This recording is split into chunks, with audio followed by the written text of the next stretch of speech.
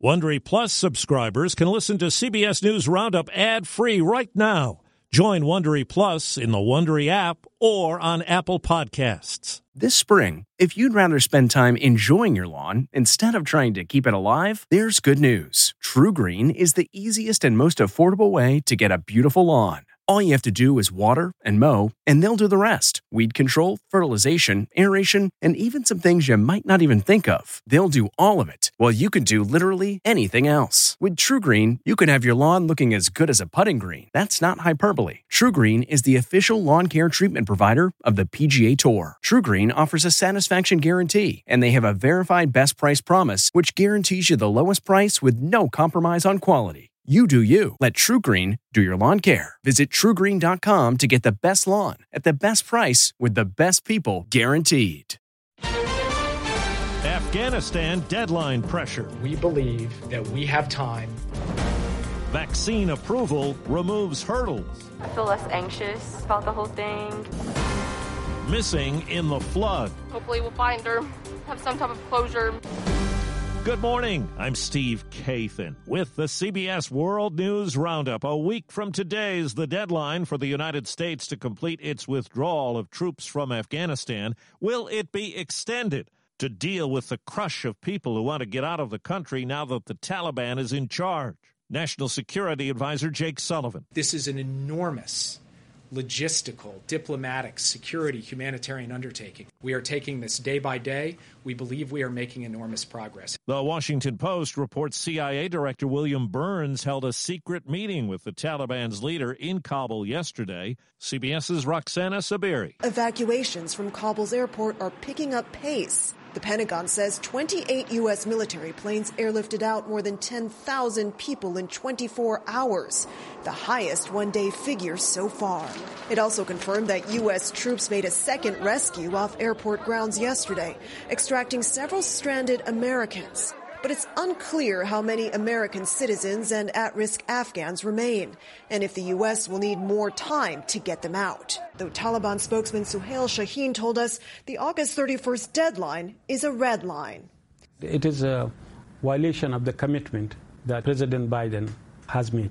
New vaccine mandates all over the country now that the FDA has given full approval to the Pfizer COVID vaccine.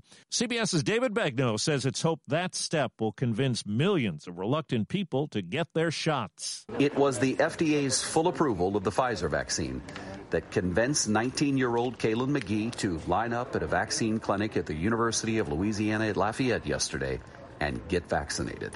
What did you think when you heard about the FDA approval? I was just being ignorant at that point. Like, it was my own fault, so I just had to go do it.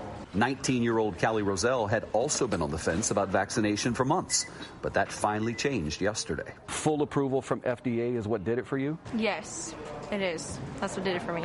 And it's going to be required on campus. Dr. Anthony Fauci on CBS This Morning says getting the upper hand in the pandemic is still months away. If we can get through the winter okay, and we can get those people vaccinated, that 80 million or so who are not vaccinated, I estimate that by the time we get to the spring, I believe that we can get to some degree of normality that approximates what we would like to be. And with the Delta variant spurring a COVID case surge, here's the message from Hawaii's Governor David Ige. You want to go there for a vacation? Don't. At least not through October. The ICUs are filling up. It's not a good time to travel to the islands. Restaurant capacity has been restricted. There is limited access to rent-a-cars. Now to Washington. CBS's Nicole Killian reports an internal investigation has cleared the Capitol police officer who shot and killed one of the people who stormed the U.S. Capitol on January 6th. The U.S. Capitol Police says the officer has faced numerous threats and is not naming the person out of concern for their safety. The officer's attorney says the decision by the department to clear the officer was the only correct conclusion. The leader of the Proud Boys extremist group has been sentenced to 5 months in jail for burning a Black Lives Matter banner and bringing high-capacity magazines to D.C. before the Capitol attack. At least 22 are dead in the flooding that tore through the Waverly, Tennessee area, and the search goes on for others who are missing.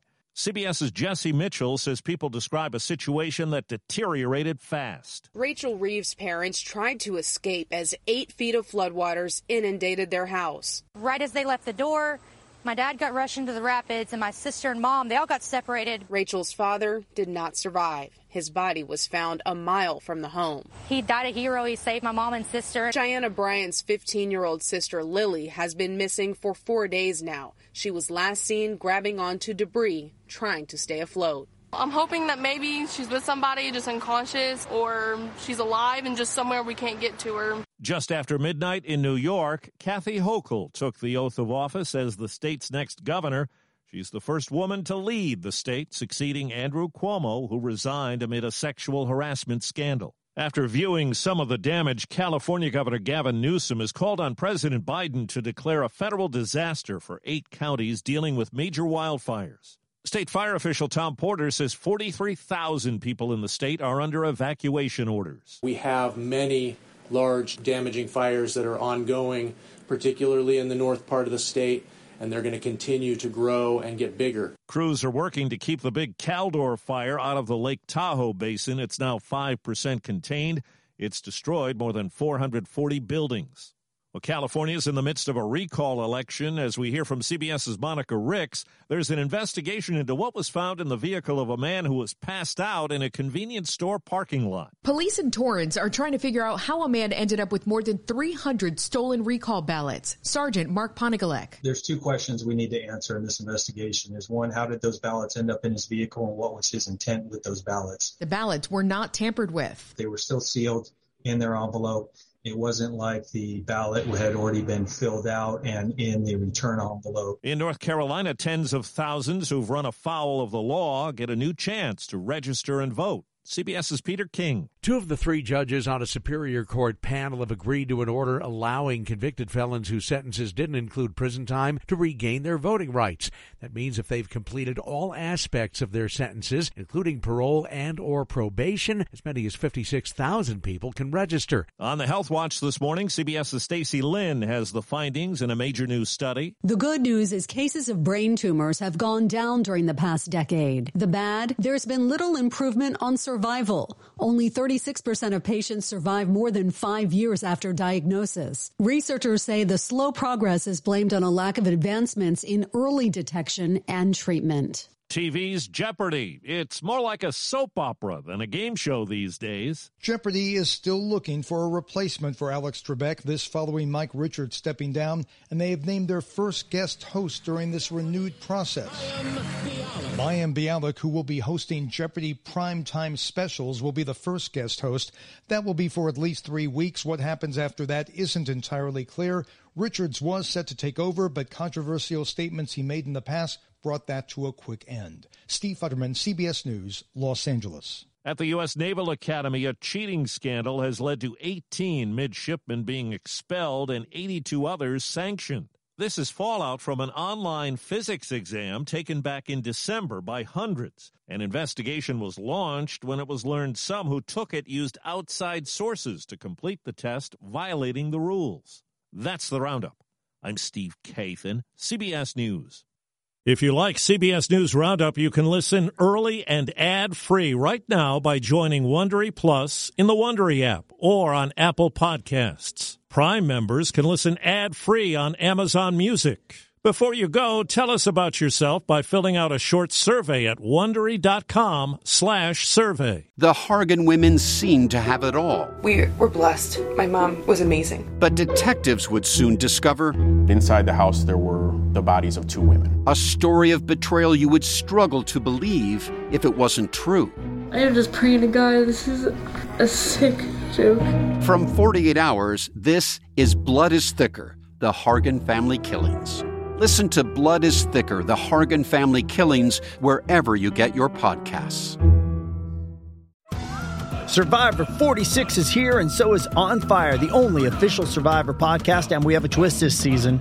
The winner of Survivor 45, Dee Valladares, will be joining us every week. We're going behind the scenes of the biggest moments, the how and the why things happen, and the strategy and analysis you can only get from someone like me, a Survivor winner. Listen to On Fire, the official Survivor podcast, wherever you get your podcasts.